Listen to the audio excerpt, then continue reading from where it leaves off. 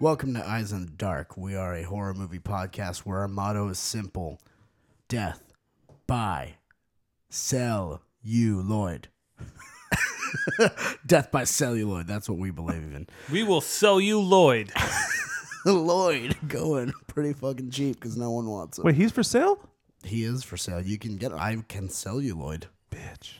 but you know He told me he wasn't for sale last week. you're gonna die if I sell you Lloyd Oh. because death by celluloid. Yeah, I don't want him.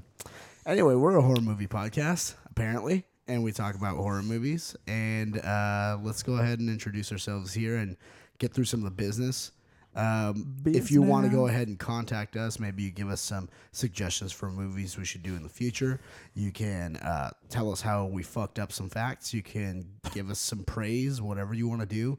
You can go ahead and hit us up at our website, eyesinthedarkpodcast.com. You can also send us an email at eyesinthedarkpodcast@gmail.com. Maybe you like to do it in 140 characters or less, so go ahead and hit us up on Twitter at EITDpod. You can also get to us individually. We'll go around that here in a second. And you can always get to us on our network site because we are part of the Stuff and Things Podcast Network. You can get to us at stuffandthingsnetwork.com. I am Chewy. I am 1/3 of the Unholy Trinity. I am Evan. I am the third of the Unholy Trinity. Trimity. Oh, Triminy Crickets. Trimity Cricket. I am James, and I am the third of the Trinity of thirdness. James the third. What were we talking about? We're talking about ourselves right here. The Unholy Trinidad. There you go. I am Tobago. You are Tobago. You are Trinidad. I am You are some other Winnebago. Winnebago. So you can go ahead and reach us individually. For Chewy, it's going to be at Chupacabra, CHEWPACABRA. For Evan, it's going to be at Evan the Brawn. Find me at Jurassic Price. And so, welcome. You're here. Welcome. We got through the business, dude, and that was Finally. like fucking 3 minutes. Yeah, that's good. That's fucking record time. Getting better. So let's talk about Stephen King some more here and his fucking writing style. 'Cause Stephen King? Oh, man. that was the joke, because last time Apparently sucked we his didn't do cock so for a well with while. Stephen King trivia, so.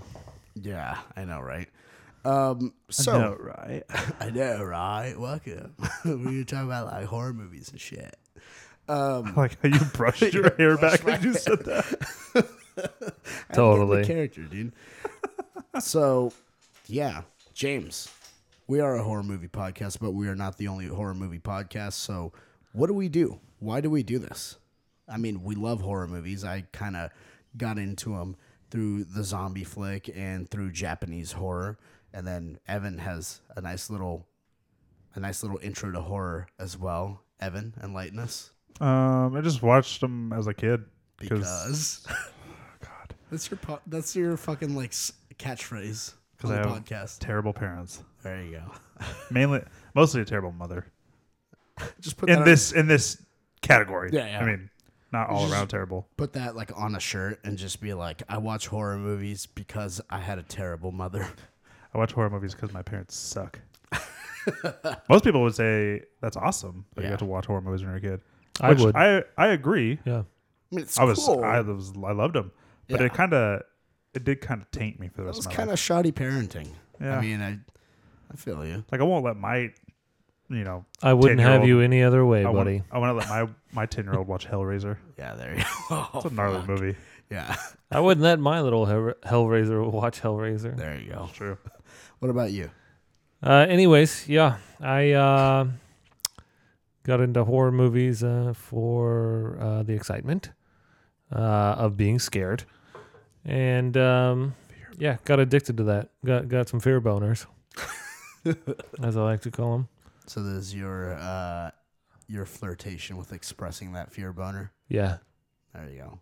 I I ex- gotta drop the button. I did express it while we watched this movie. By the way, Really? I had a raging fear boner I right saw next it. to you guys. I saw it. I saw something jiggling. That around. was not a breadstick that you reached for.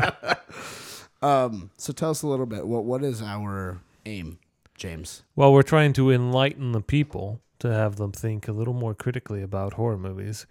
such as you might do with a Oscar-winning drama. Okay. And that's mainly because a lot of times people write off the horror genre. It's easy to just be like, oh, it's a cheap buck, it's a cheap thrill. And in some cases, they're fucking right. We've reviewed some movies. It might be an easy answer, but has a horror movie ever won anything in significance? Like an award? Like Top of my head, I'm going to say Silence of the Lambs won Best Picture, if you consider that a horror movie. Yeah. Okay. I mean, like, yeah. Shining might have been nominated for some stuff, I'm sure. I'm sure you kind of had to define the genre there, which we know is pretty difficult to do. But I still feel like even all those are like older. I don't know. I feel like nothing today. Maybe nothing in a modern standard. I think it wouldn't even be considered. I'm shooting from the hip. Maybe Psycho. I don't know. Maybe review that one. Maybe that could have won some Best Original Screenplay or the original one, right? Yeah. Okay. Hitchcock. Yeah. Maybe some Hitchcock stuff like The Birds. Yeah, that would make sense. Yeah, that makes sense. But yeah, so we've seen some pretty crappy horror movies, and we probably will. But a lot of times we'll try to counter argue that. So we did kind of what's considered a classic now. You know, I mean, anybody who's anybody, it's on every fucking list. You know, it's like, oh, that's like the top, 10 and shit. We did one that we've been holding off on for a while. We did Suspiria. Suspiria. I don't know why we all just. Yep. There it is. There it is. I like how we all three of us just did different sounds. Well, we were doing Notorious. No, after you did. That's what just I intended never mind. to do. I guess. I was on Notorious. There you go. No, I heard it too. Stop, guys. So, tell us a little bit about the movie. I mean, like when, who, where, what. Yeah, sure. Suspiria. Quick breakdown. It's made by a man called Dario Argento, an Italian. Okay. The film Italian ass name. Yes. Awesome. Dario Argento. It sounds like something I want to just sprinkle on some pizza. Yeah. Get some Argento in there. Argento. Don't be confused, though. This movie is based in Germany. Oh, yeah, I know. And it revolves around an American who is traveling to a world-renowned ballet school. Yeah. And upon arrival, finds out that it's a freak show. It's a fucking freak show. Yeah. That there's something mystic going on. Cool. Mystic. When that movie Mystic Pizza. When did this movie come out? With Kevin Bacon. Heyo. With a Kevin Bacon stuffed crust. Yeah. When did the movie come out? 1977. 77. So what? I must say, we sat down to watch this, and I was like, the subtitle film. It's Italian, guys. Yeah. It's not subtitled. It's not. No. It was dubbed. It's poorly dubbed. Yeah. Very I was reading poorly about dubbed. it. Like they were saying like most of the actor or actresses, I guess there was actors too, were all either speaking German or Italian or very poor English, and then they just dubbed the entire movie, except for the American Girl, obviously. Yeah. And it seemed like a lot of the ballet dancers were actually speaking English. English, yeah, And and their like but English. languages and shit. But it was clear the older teachers were not. They're I don't like, know. I'm not gonna fucking learn. I feel like some of the English. young girls were not speaking, or they were speaking English, but it was so terrible that they dubbed it over with like a Italian accented person. Yeah, like they were mouthing the English words. Yeah.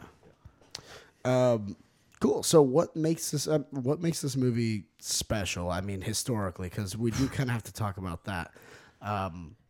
Its place in the totems, or whatever, the tomes. That's the word I'm looking for. Still don't know what that word means. Yeah, it's a fucking book.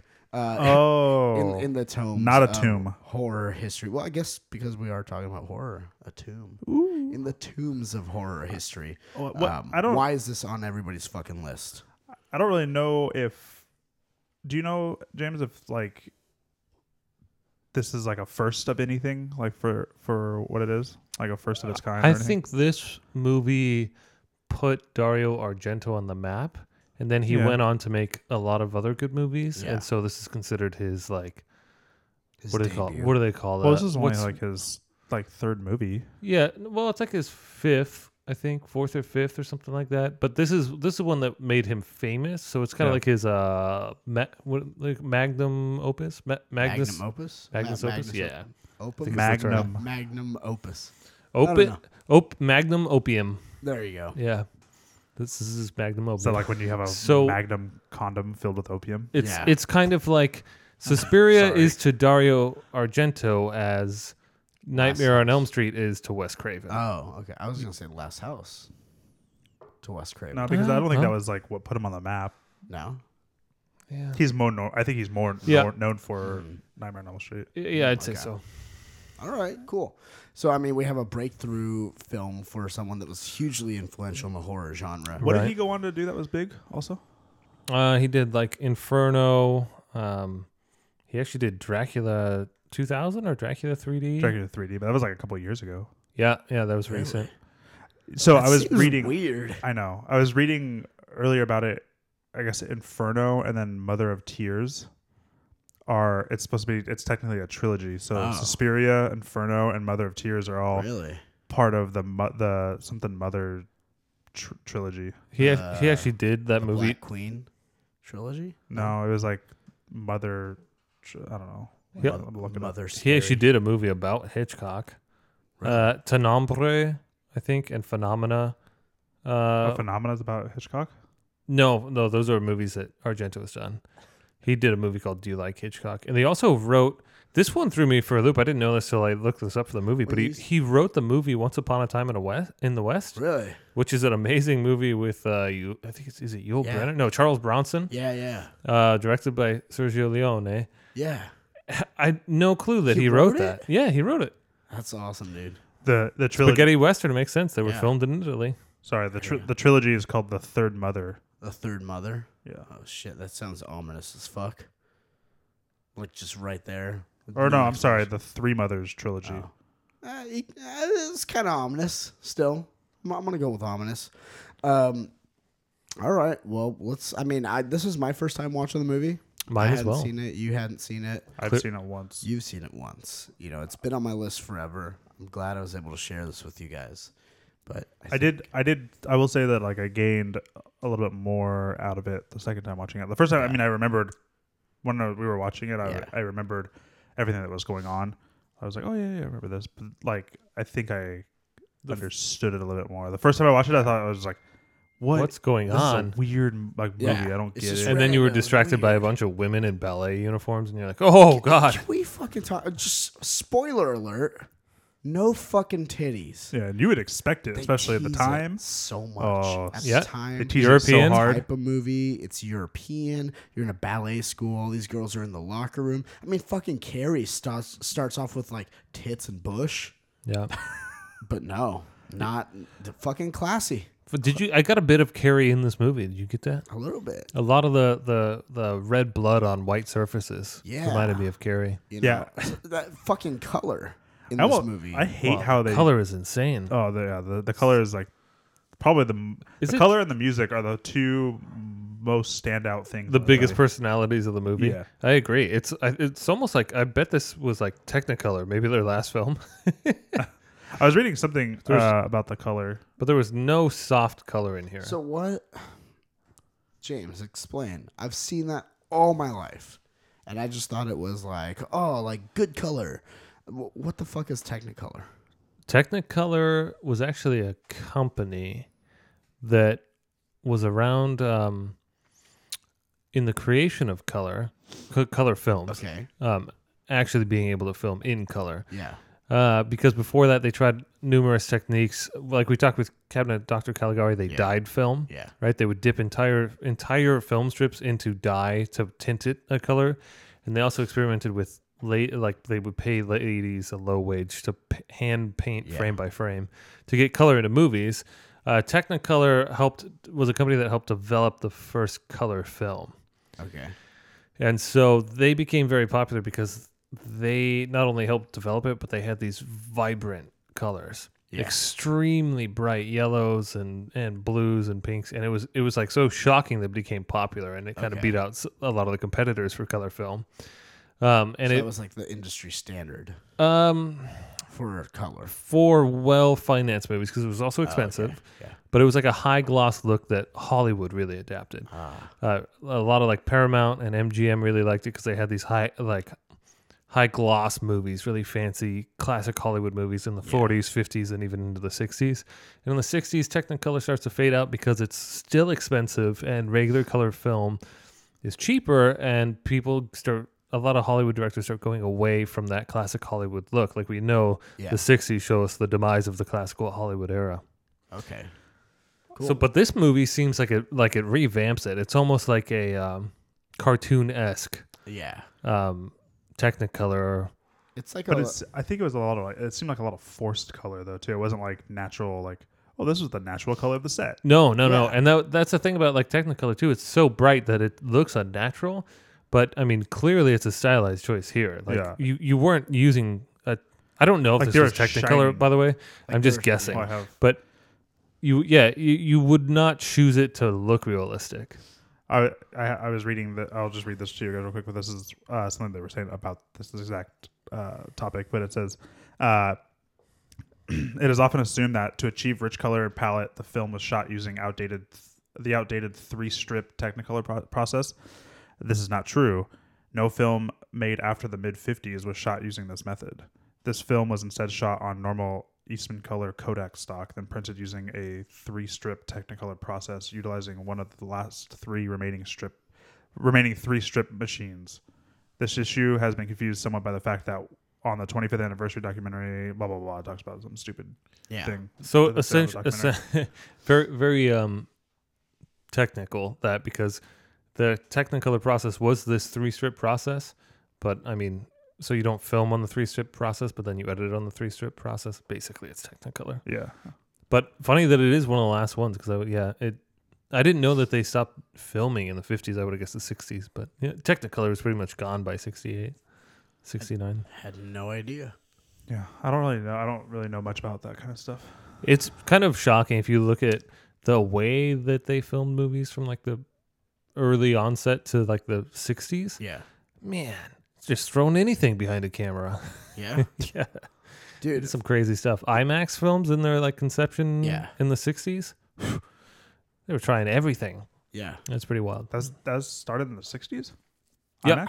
Yeah. This is why, by the way, we undersold him earlier. James, Dr. Jurassic Price, because he is our wealth of knowledge here. So as you can fucking tell by listening to him, he's just dropping the butter everywhere. That's what's gonna be. That's our dropping knowledge. I'm dropping that hard butter. Dropping hard butter. Doesn't melt at room temp. This is so cold. It's so cold. That's so cold. Butter's so cold. Stays solid at room temp. This is actually. I'm glad you brought that up, Evan. When I wanted to go to grad school, I wanted to write a thesis on this, but cinema tends to repeat itself. And we've actually visited this in the Cabinet of Dr. Caligari episode, The Cinema of Attractions.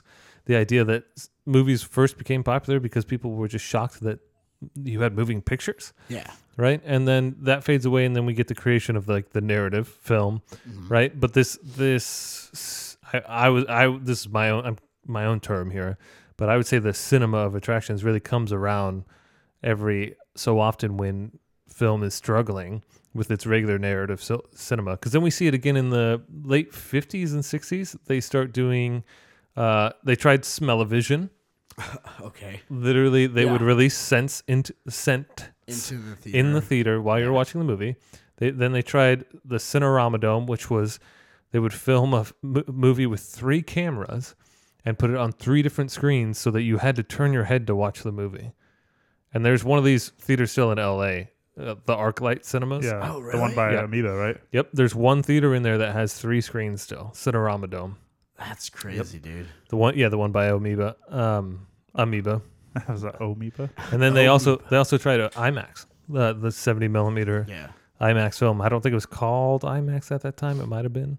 But yeah, and then they tried 3D movies in the 70s. So everything we know today, 3D movies are really popular now. Yeah. IMAX movies obviously really popular now. It's just coming back around. That's awesome, dude.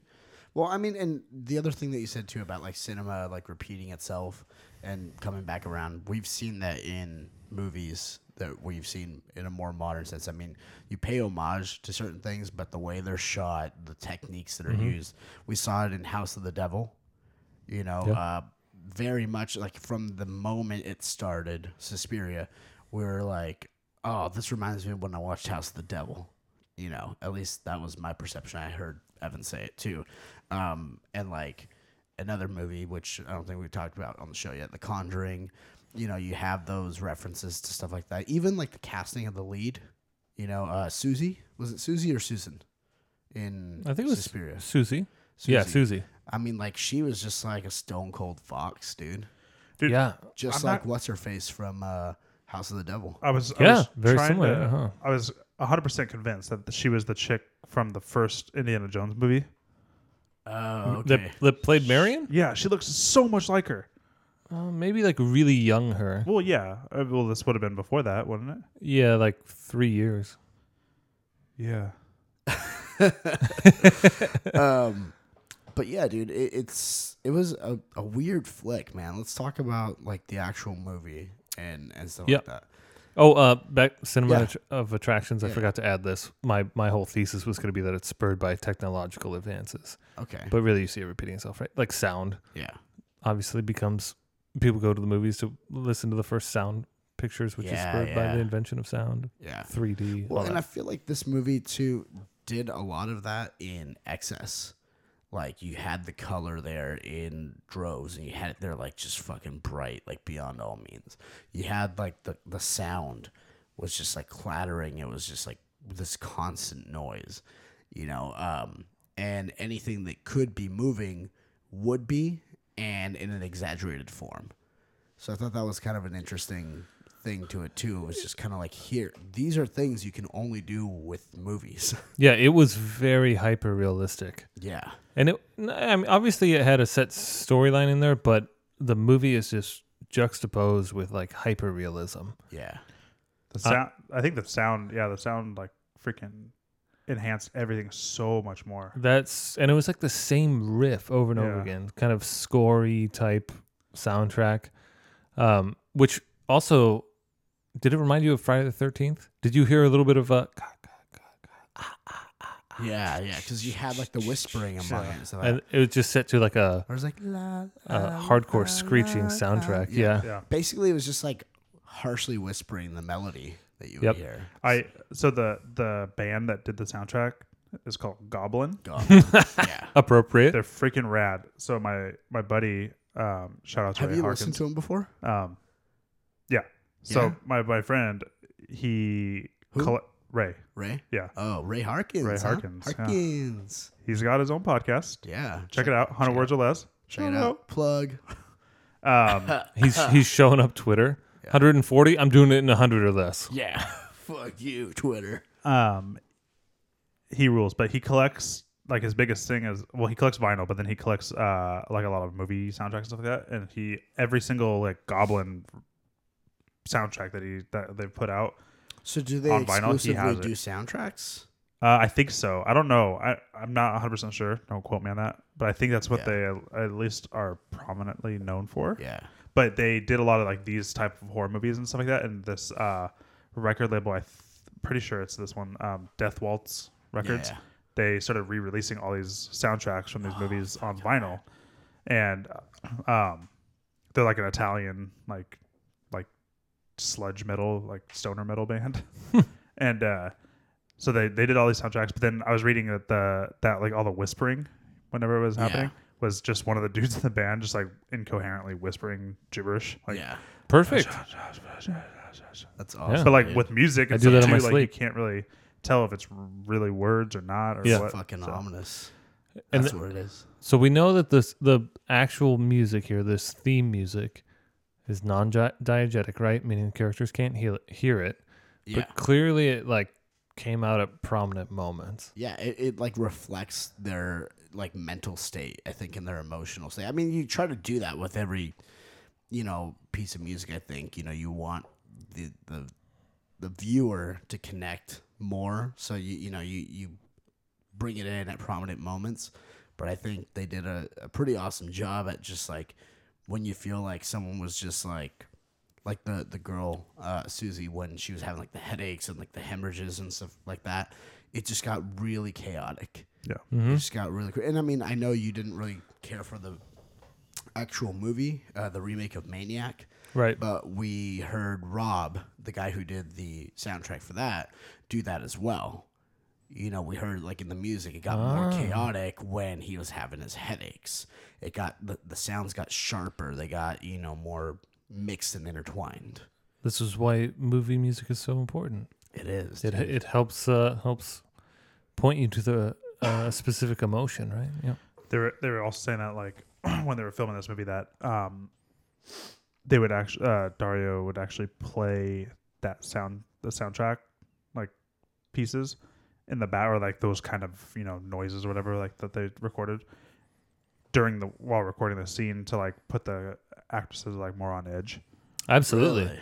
Oh, that's rad. So dude. like, it would, like I'll believe this. The title cards put me on edge because they started playing. I was like, oh yeah, shit. super high pitched like violin. Yeah. Yeah. I'm like, I'm It's already just- like just You're in suspense. this constant like state of like shit's about to go down. You know, But when it's like consistently through the whole movie, not just in times of like when Yeah. something's about to happen, it's always going on, so you're always on edge. exactly, you're just kind of like shit's gonna happen at any time. I felt like Fuck. I almost got more scared when the music stopped. Yeah, I- 'Cause, it's weird. I kind of wanted to name the music Suspiria. I felt like the name of the movie was the name of the That type theme of song. Actual music, yeah. Yeah. Dude, when we first see that fucking house, though, the actual like ballet house, the academy, like holy fuck, dude.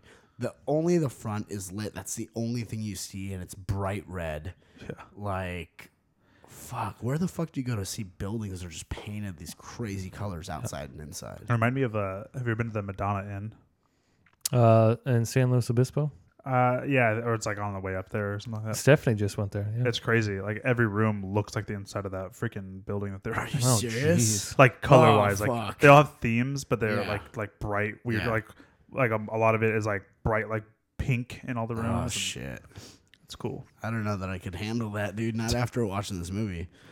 You're just afraid that somebody's gonna come crashing through the stained glass. Exactly, dude. Man, the opening scene. Right? Oh, jeez. That was good. Well, not the opening scene, right? Because that's No. her arriving. Yeah. Which is also The creepy. first death scene. The whole forest thing going Yeah. on, like the rushing water. It's raining, and then there's like rushing, raging rivers, and I was like, I felt so emotional, right? Like it was such a charged. Already, it was so charged with the soundtrack and these rushing waters. I was like, oh, I feel like I'm gonna have like a scary orgasm. Scaregasm. Yeah, scaregasm, and then we're just treated Bad with name that for us. scaregasm. Yeah, that's a good one. There you go. And then we're just treated with that first death scene, and I felt like it was like a release. Like, oh fuck. Yeah, It was pretty eerie how, you know, we find out later what the girl was saying, but when Susie first gets to the school, Yeah.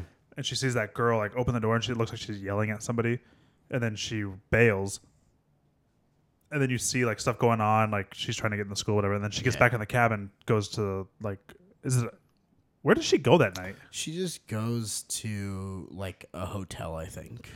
But they don't ever show it. Yeah, do they don't ever show Okay. it. She just arrives the next day. But like as she's driving down the street, she sees that girl just running through the forest. Yeah, Remember? Like, wearing Yep. like regular like a dress and like a cardigan, running in the pouring rain. Like, And then where and does that's- she end up? Does she end up at a hotel also? she ends up at another dancer's house, I don't right? think it's I don't think it's a hotel because she seems to like know the girl. Yeah, Because she's like, oh, you're just like frightened. Tell me what's going on. Like, you know, this isn't normal. So I don't know if it's another like academy or if it's just like a friend's house or something. yeah. It seemed like a friend. Yeah, But That looked like it looked like a hotel. it did Yeah. though. Yeah, It so looked like a lobby and an elevator and stuff, or maybe it was like an apartment building. I felt Yeah. like it was like something like that. an apartment building where a bunch of the other dancers stayed at like a affiliated hotel or something. But yeah, dude, that fucking first death scene. So Let's talk about that the forest scene that he talks about, Yeah, because yeah. not only is she running through the forest there, and that's creepy as shit, because it's Yeah. like somehow I don't know how they did this. It was like magical. Only the girl was lit, yeah, and the Some light of the trees were. in the very back, Yeah. in the very like backlit. but then like the light was like moving with her. You know what I Yeah. mean? It's pretty Like, creepy. tracked her with the light. Yeah, and then that's the second time we saw the forest. We saw it a couple of scenes earlier where you just see these like I think they're aspen trees, like large aspen trees. Yeah. And then all of a sudden there's like blaring headlights peek through them, and you're like, Yeah. oh, geez. So like the opening is just pandemonium. It is. Well, what's weird is I feel like we got to start like taking note of like if we haven't already been mentally like taking notes of like motifs that we see in like horror movies. Just because I mean, like I know there's cliches and stuff like, oh, okay, you know, black guy dies first. Oh no, the people who have sex first die first, and stuff like that. You know, we kind of call that out if we see that. We haven't seen that in a while, but whatever. Anyway, but also other things like rushing water, you know, and stuff like that. Like, okay, Evil Dead. You know, you have the rushing water there. The river. Fucking Identity. You know, and granted that was used differently, but it wasn't just like, oh, it's flooded. It was like It's almost rushing. And that leads back to like that's a paranormal association, right? Like with water, yeah. Rushing water can hold like energy and shit like that. Yeah. That's hold weird. energy. Fuck, dude. I'm getting freaked out right now. There's a fucking creek right there. Right out like fucking within walking distance. House is bewitched, man. God damn it. I'm gonna go just walk along the riverbed. So that first Why? that Why? Just fear boner, man. One with nature. That didn't Matt first have sex out by that creek? You're right, it is terrifying. something was emotionally charged. Yeah. That first death scene though, Yeah. I did not expect a hand to come crashing through that window after she saw the cat eyes. Not only a hand, but a giant arm with covered in white hair. Yeah. Yeah, like what the fuck? What is that? Wasn't she on the second story?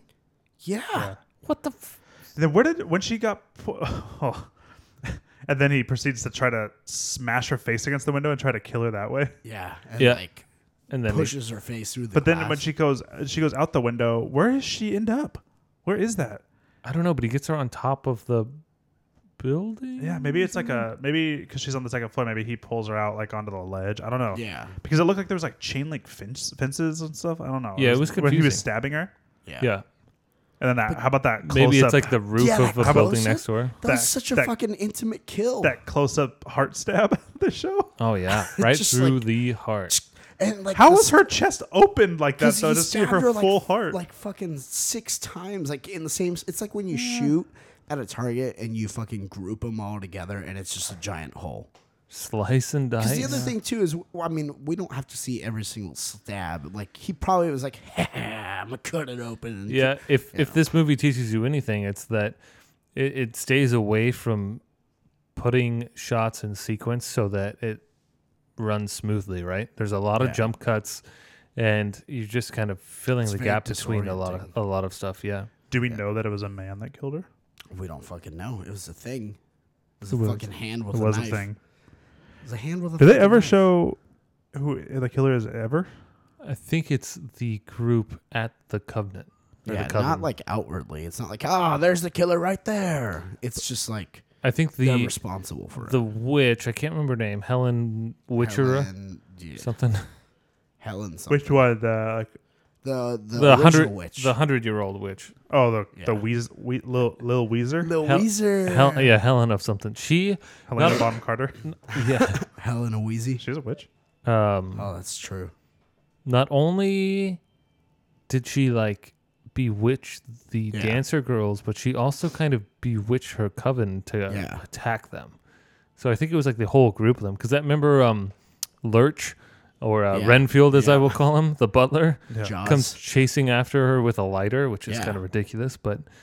And I guess you don't really see whoever pulls out the razor, but I thought it was him too. Did they show somebody like in a cloak and then but they had like longish like bobbed hair like It could be. That would be like kind of. I think with what James is saying, that it could have been more than one person. yeah. I think it was the witch coven that this place happens to be, was carrying out whatever message that Helena Bonham Carter wanted them to. Like she was like, kill her, and then they all seemed to be gearing up to go find her and kill her. And like, not And just she was like, bewitching oh her. shit, Helena wants us to do this. It's just kind of like an instinctual like on switch. I love how we adapt names for people on the show, and that's not really their names, but we just go with roll it, with and it. we just say it the whole ride. Yeah, dude, that's part of what makes our show fucking charming. What I didn't It's traditional so naming conventions. What I didn't get was old Wheezy Witch. Always win. Why did she Helena come Bonham downstairs in that scene when they're all sleeping in the same room Yeah.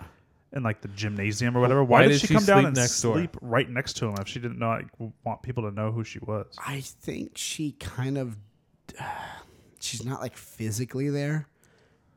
Like, because before you see her like actually like wheezing and like snoring like that, she's kind of like this like Hovering? shape of like a person, and then kind of like morphs into a person like laying down.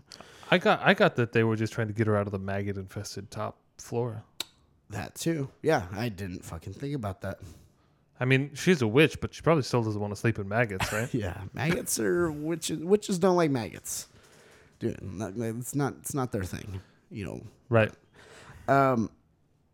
Fucking the color, right? I know we talked about how vivid and how bright it is, but I feel like, and you see it a lot in like contemporary movies and shit like that, where like you assign a meaning to a color.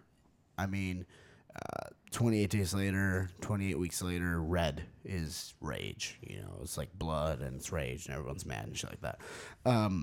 But like here, you had red, you had green, you had purple, you had white. Did you pick up on that those colors came on to cue certain emotional states? No, but I wouldn't doubt it. So I think this is kind of what I picked up on. We see red anytime anyone's afraid. Okay? Sure, yep. So we see red anytime like that. We see green, like in one shot, we see like a lot of green, and that's where Sarah was trying to like wake up Susie. And Yep. she kept falling back asleep, and that's where she gets chased. And the whole like, to room where the turns res- green. Yeah.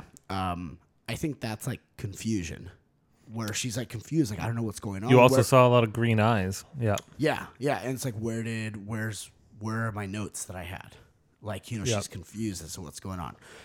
Then when she's kind of trying to discover, you know, what that was outside, and anytime anyone's kind of like, oh, what's going on here? Like, there's something I'm trying to unravel. That was purple. So it was like mystery or something like that. Like they're trying to investigate that. And then anytime you would see, and here's what was interesting, white was whenever there was something, you know, malevolent on the other side of the door or the window or coming in. Yeah. Like you'd see it blaring through the windows, or like we saw through the forest with the headlights in tow, Fucking right? Adrian Brody walking his dog. Yeah. Not actually Adrian Brody, but it's a guy that looks like Adrian Brody. Al Pacino and Serpico. I don't take no money from no crooked cops. Well, he's blind in Scent of a Lady. Hey, there it is. There you go. Or wait, That scent title- of a Woman. Scent of a Woman. Same thing, but the title is still creepy. Yeah, it's like, oh, Scent of a Your Woman. scent. Ooh, ah. More margaritas. But yeah, like you have what appears to be Washington D.C. being lit with like and or Rome. or Rome, and That's what or I was gonna say. anywhere It's- Greek. I felt very Roman there, Yeah, which would, I mean, it lays hand with the Italian crew. Not Yeah. Germany.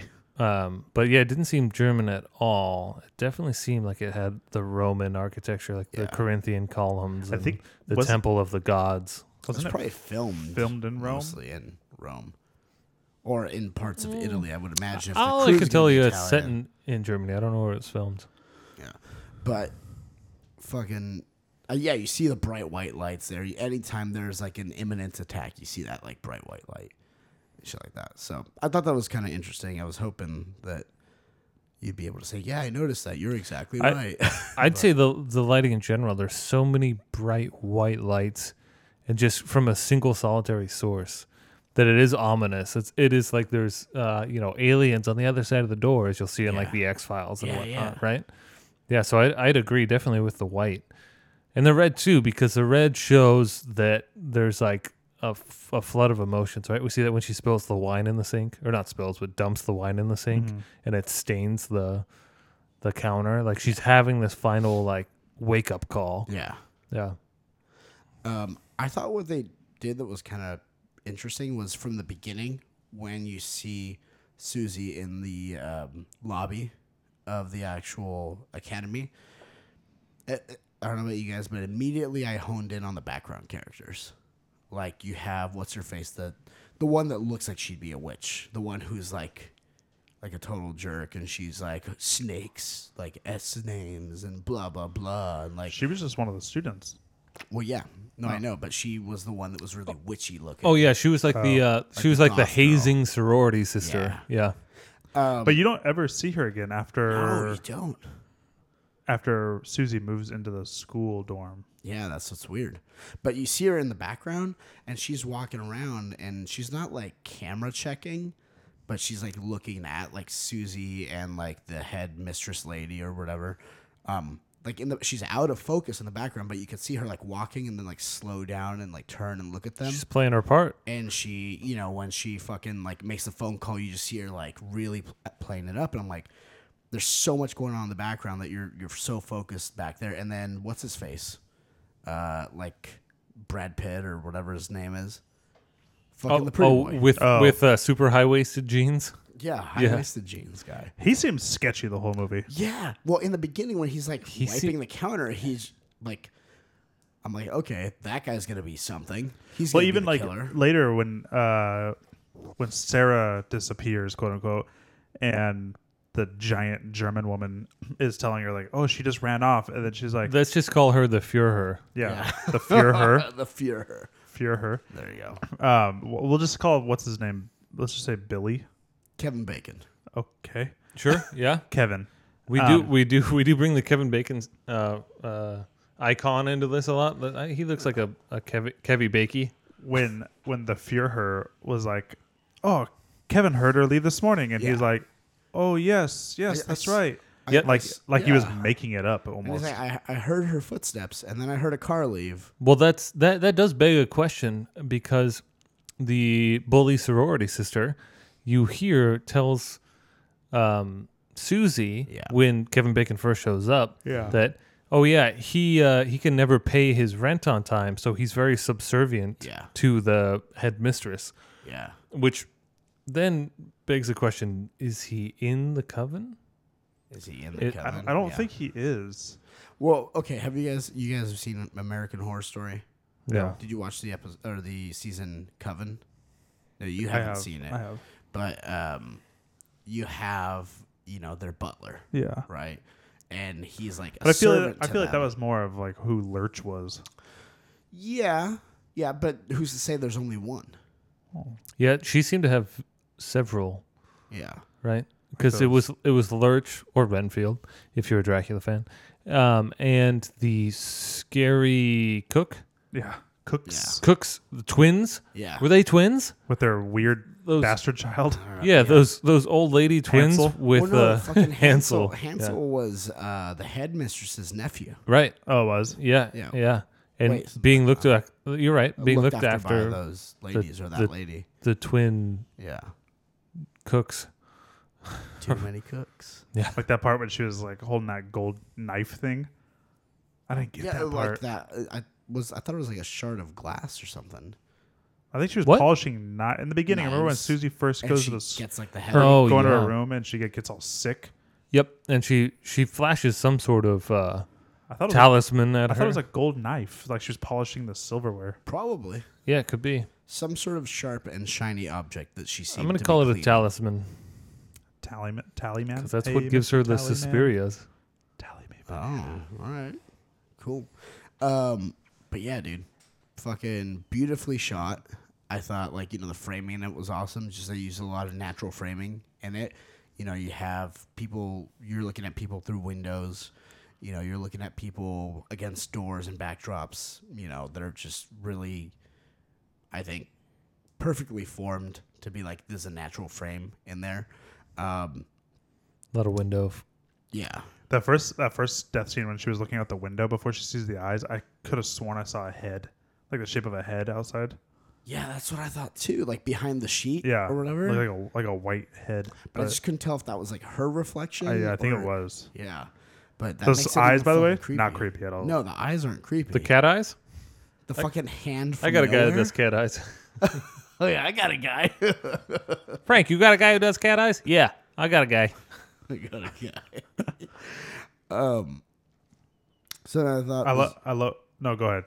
Go. I was just Go. talking about. I'll all the go. things I saw. So I like when she is in the witch's room and the witch is just shouting hatred at her, and then she's like, "I don't see her. She's invisible."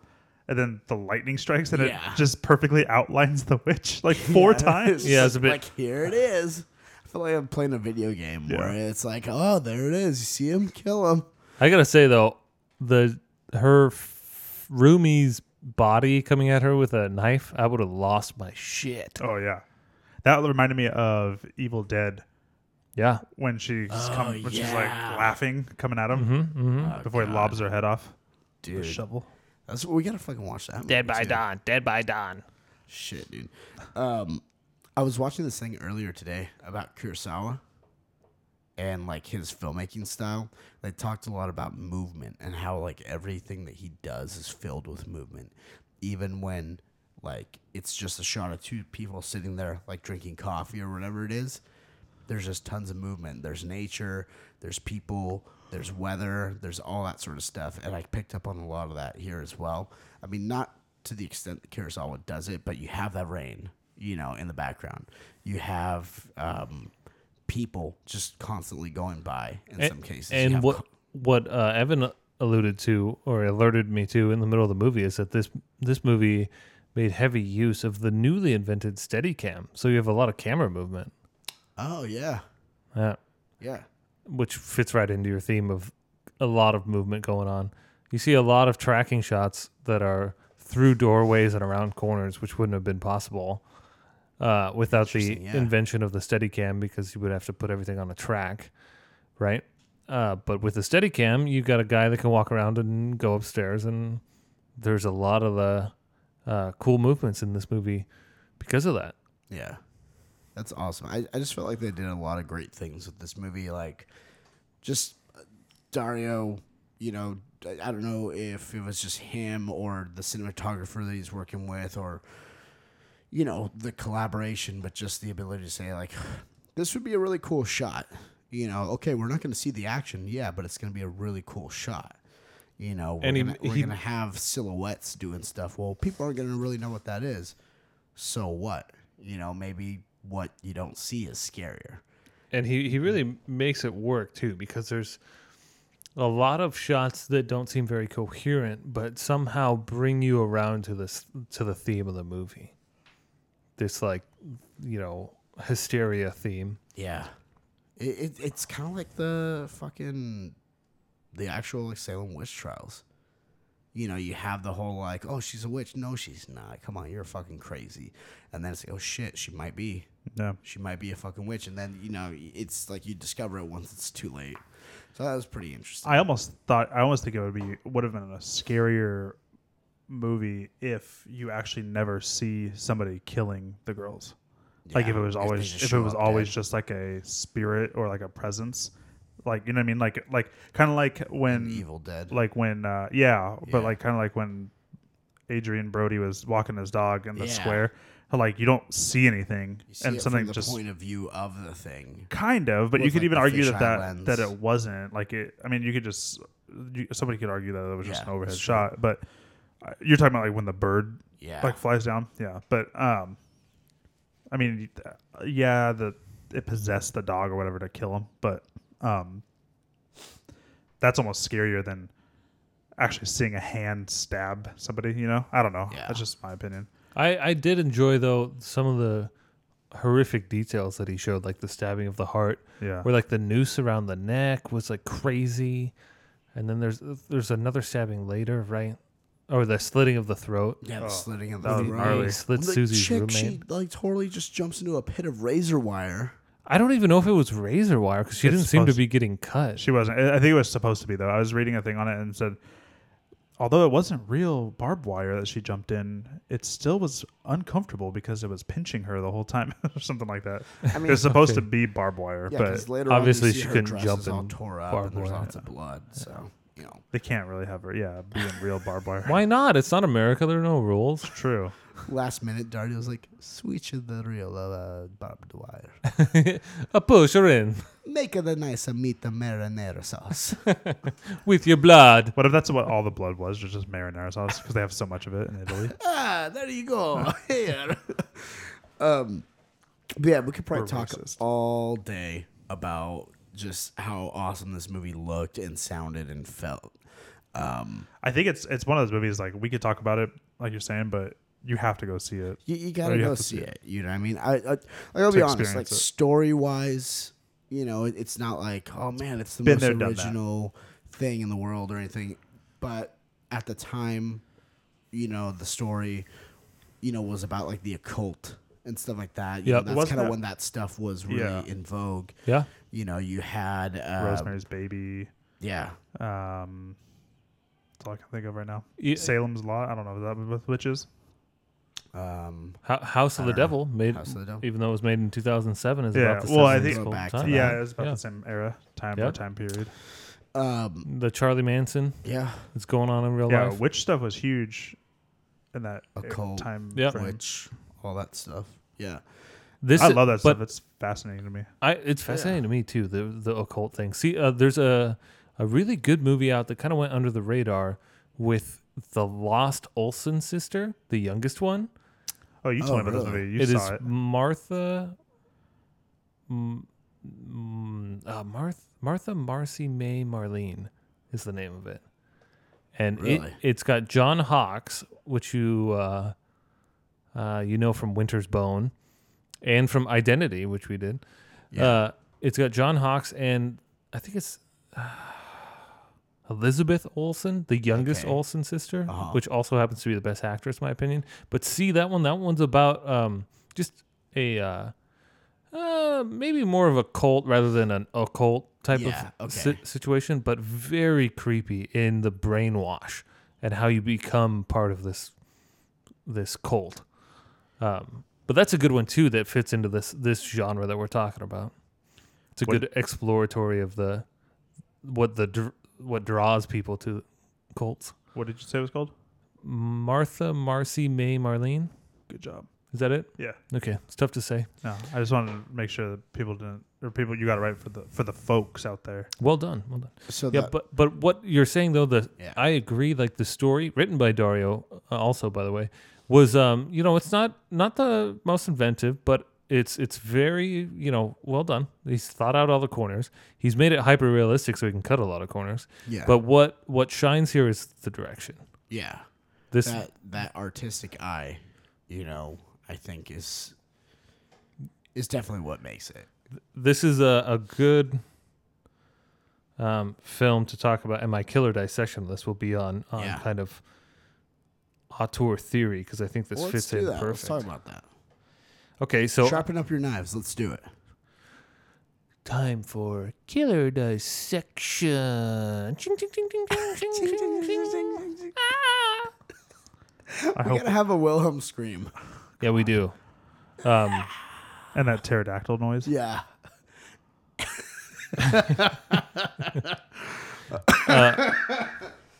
That'd be awesome. I really had a couple things to talk about in this movie because there's so Yeah. much. There's like what we talked about in the Maniac episode. There's another repeating theme here of the Laura Mulvey theory of visual pleasure in narrative cinema, which we talked about, and the idea of the gaze, Gaze. Evan, I know you're going with the gaze, but how women are depicted as objects, Yeah. and the viewer is supposed to identify with the male section of looking at women. Yeah. The male feeling of looking at women, which you get here very obviously because you have not quite point of view shots, but you only see the arm of the killer, and it's killing sections. It's like stabbing sections of the woman. Yeah. which It's is not killing her as a whole. Yeah, which is a really good way to objectify parts of a woman and also have you identify with the killer because you are only seeing an arm, making it seem as the viewer were in the body of the killer. Yeah. So that's one real cool tie-in into what we talked about in our killer dissection for Maniac. There's also what do you call it? Idea of avant-garde. This is a bit of an avant-garde film, and that term meaning literally translated to like front of the line. I think it's a military term. But you see that this is not your classical Hollywood cinema. Yeah, right? like it's spearheading something new. Mm-hmm. It's very a pioneering. It's definitely European, but it follows kind of the French New Wave of the 60s, where you see a lot of jump cuts. Not everything is smooth. In fact, it's almost jarring to create an idea of hysteria or suspense. And you see that really early on. I mean, she's walking by, or she's driving in the cab past like outpour of rainwater, and it just cuts suddenly upstream to the rainwater and then cuts back to the cab, and it's kind of like, it's not smooth at all, and you can follow. You're like, okay, I'm in the cab, I'm looking at water, I'm back in the cab, okay, weird. And that's what we're talking about, where like it's not smooth, but you see all these jarring images of color or raging water or things like that, jump cuts to these different things, which is, an avant-garde of the time, because you're going away from the classical Hollywood cinema, which is like, make it seem like there's no camera, make it flow like you're there. Oh, okay.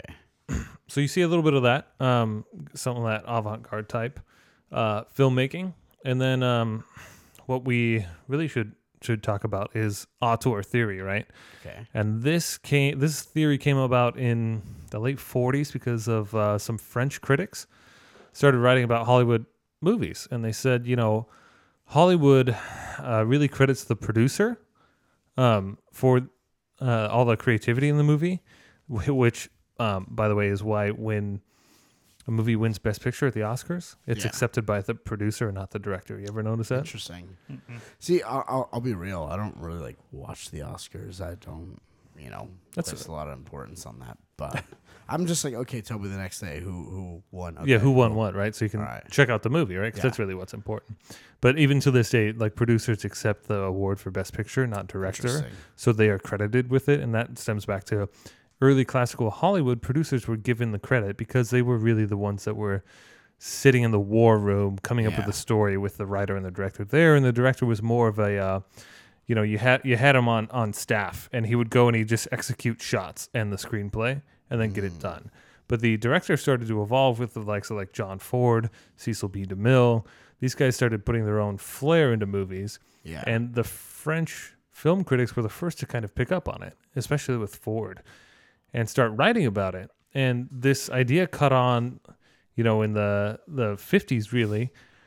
And in the 60s, French film critics like Jean-Luc Godard and Luc Besson, he's not French. Actually, I think he is. Is he French or Swedish? I don't know. Luc Besson and... that sounds like a pretty French-ass name. Yeah, and forget the other guy's name. Truffaut and a couple other French critics are like, I'm going to make movies because I know how to do it better than Hollywood, because I've studied how directors really get it done. And this is a great tribute to that, because it's clearly a Dario Argento movie, right? There are a lot of styles that are associated with him. And auteur theory, André Bazin was the French critic that finally wrote it out, broke it down. If we water it down, it's three main things, right? Okay. The idea of the author of the film is not the producer, but the director. And the director has the ability to show technical competence in a film, which is the first. The second thing that determines like an auteur is a distinguishable personality. Okay. Which in Argento you see the avant-garde and the color and the jarring soundtrack and images. And the third being interior meaning, ultimate glory of cinema as an art form or storytelling act, right? And ultimate meaning, here would be the theme of, this hysteria or this supernatural theme that your feelings are kind of dictating your actions, right? You see that the girls start to wonder whether or not it's all in their head or if something's actually going on. Yeah. And that's the whole role of the psychiatrist in this movie, right? Is to say like, oh no, it's all in your head, really. Yeah. And so it's like this theme of like your emotions getting the best of you, and are they really, or are they really telling you the truth about yourself? You know? Yeah. So it's just kind of a couple things that really make this a Dario Argento film, and establish like auteur theory that directors have those three abilities to influence a movie, which is what makes it their movie. Okay. Right? I mean, I feel you. 'Cause That makes sense. No, it does, because like we've talked about it before. I'll probably talk about it again, but I think it's not what I'm going to mention. It's not a good movie. I thought it was, and I went back and rewatched it, and it's not. Batman Returns, and it's a through and through. It's a Tim Burton movie. I mean, Batman is the title character. You're using DC characters. It's written, by someone, but at the end of the day, it's a Tim Burton film. And that comes through in the theme. You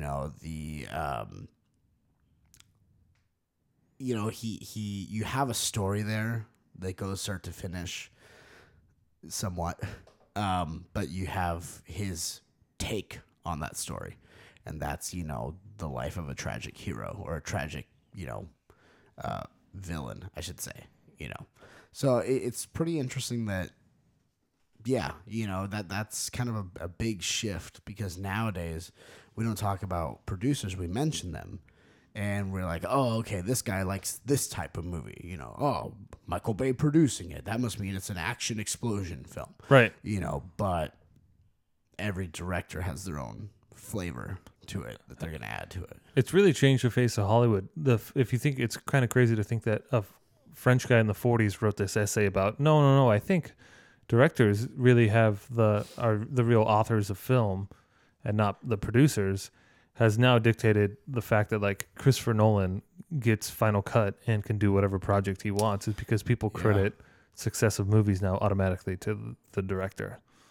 Which is crazy. Yeah. Which is probably true for the most part, but I'm sure there are instances where it isn't, right? Like, where it's more of an assembly line. Yeah. You have one person that does this, one person does that. They all do their job, and then you make the money. or like The Godfather, even though Francis Ford Coppola was brilliant and put together that film brilliantly, or filmed that movie brilliantly, the producer's the one who did the final cut. Yeah. Which gives us like the sweet scene at the end where they assassinate all the heads of the 5 families at the same time. Yeah. Coppola had it set up completely differently, and the producer's the one who put it together. So it's like, oh, that movie kind of shares credit there. Yeah. Yeah. That's pretty awesome. I mean, it's what you're saying about the whole hysteria and, is it all just in your head, emotions getting the best of you? I think it's interesting because given the time period for when this movie came out, given where it's from, Europe, and given those other aspects that you're talking about it, I can't help but feel that there's some thing in there. There's some social commentary. There's some political commentary there that I'm not quite fully grasping yet. It almost seemed like socialism or fascism, right? I got a little bit of an undertone of that. You have that, and then when they're at the beer hall, and you see the police officers standing outside, and we all commented like, "Oh, the Gestapo's right there." Yeah, it's and the long trench coats, military style cap. Even the head of the ballet is just that strong German woman. Yeah, exactly, and it seems like it's almost like a fascist government is trying to control the ballet, the like art and creativity, right? Which is what the ballerina stands for. They're just trying to control it and really flush out anyone who questions their control. But really, in the end, our art and creativity wins, right? Because the ballerina trusts her emotions and escapes. Well, yeah, and you also have the older professor guy. Where she was surprised. She's like, I'm surprised someone like you believes in something like witches. And I mean, that would probably be kind of like just, you'd be surprised at who in government, thinks this is wrong. Like, it's maybe not so much a, this party versus that party sort of thing. But it's like, no, you can be part of, party B and see party A's point of view and say like, oh no, like that, there's truth to that. The truth is out there. The truth is out there. I want to believe. By the way, did you notice that the younger psychologist was the guy from Ace Ventura? He's from a ton of shit. Yeah. Yeah. Really? Yeah. Whatever his name, something Victor Camp or something. The rich dude from Ace Ventura. Really? It's like, oh hey, the dude who was like, it's all in your head. Whatever, professor, come talk to her. She's crazy. I gotta go. Him. Yeah. Ace Ventura. That's crazy. Where's the pinky ring? Yeah. It's so weird The how this second shit one? goes down. No, the first one where they go to his house. Remember the party? Oh, Captain Steubing, Oh yeah. our gopher and doc.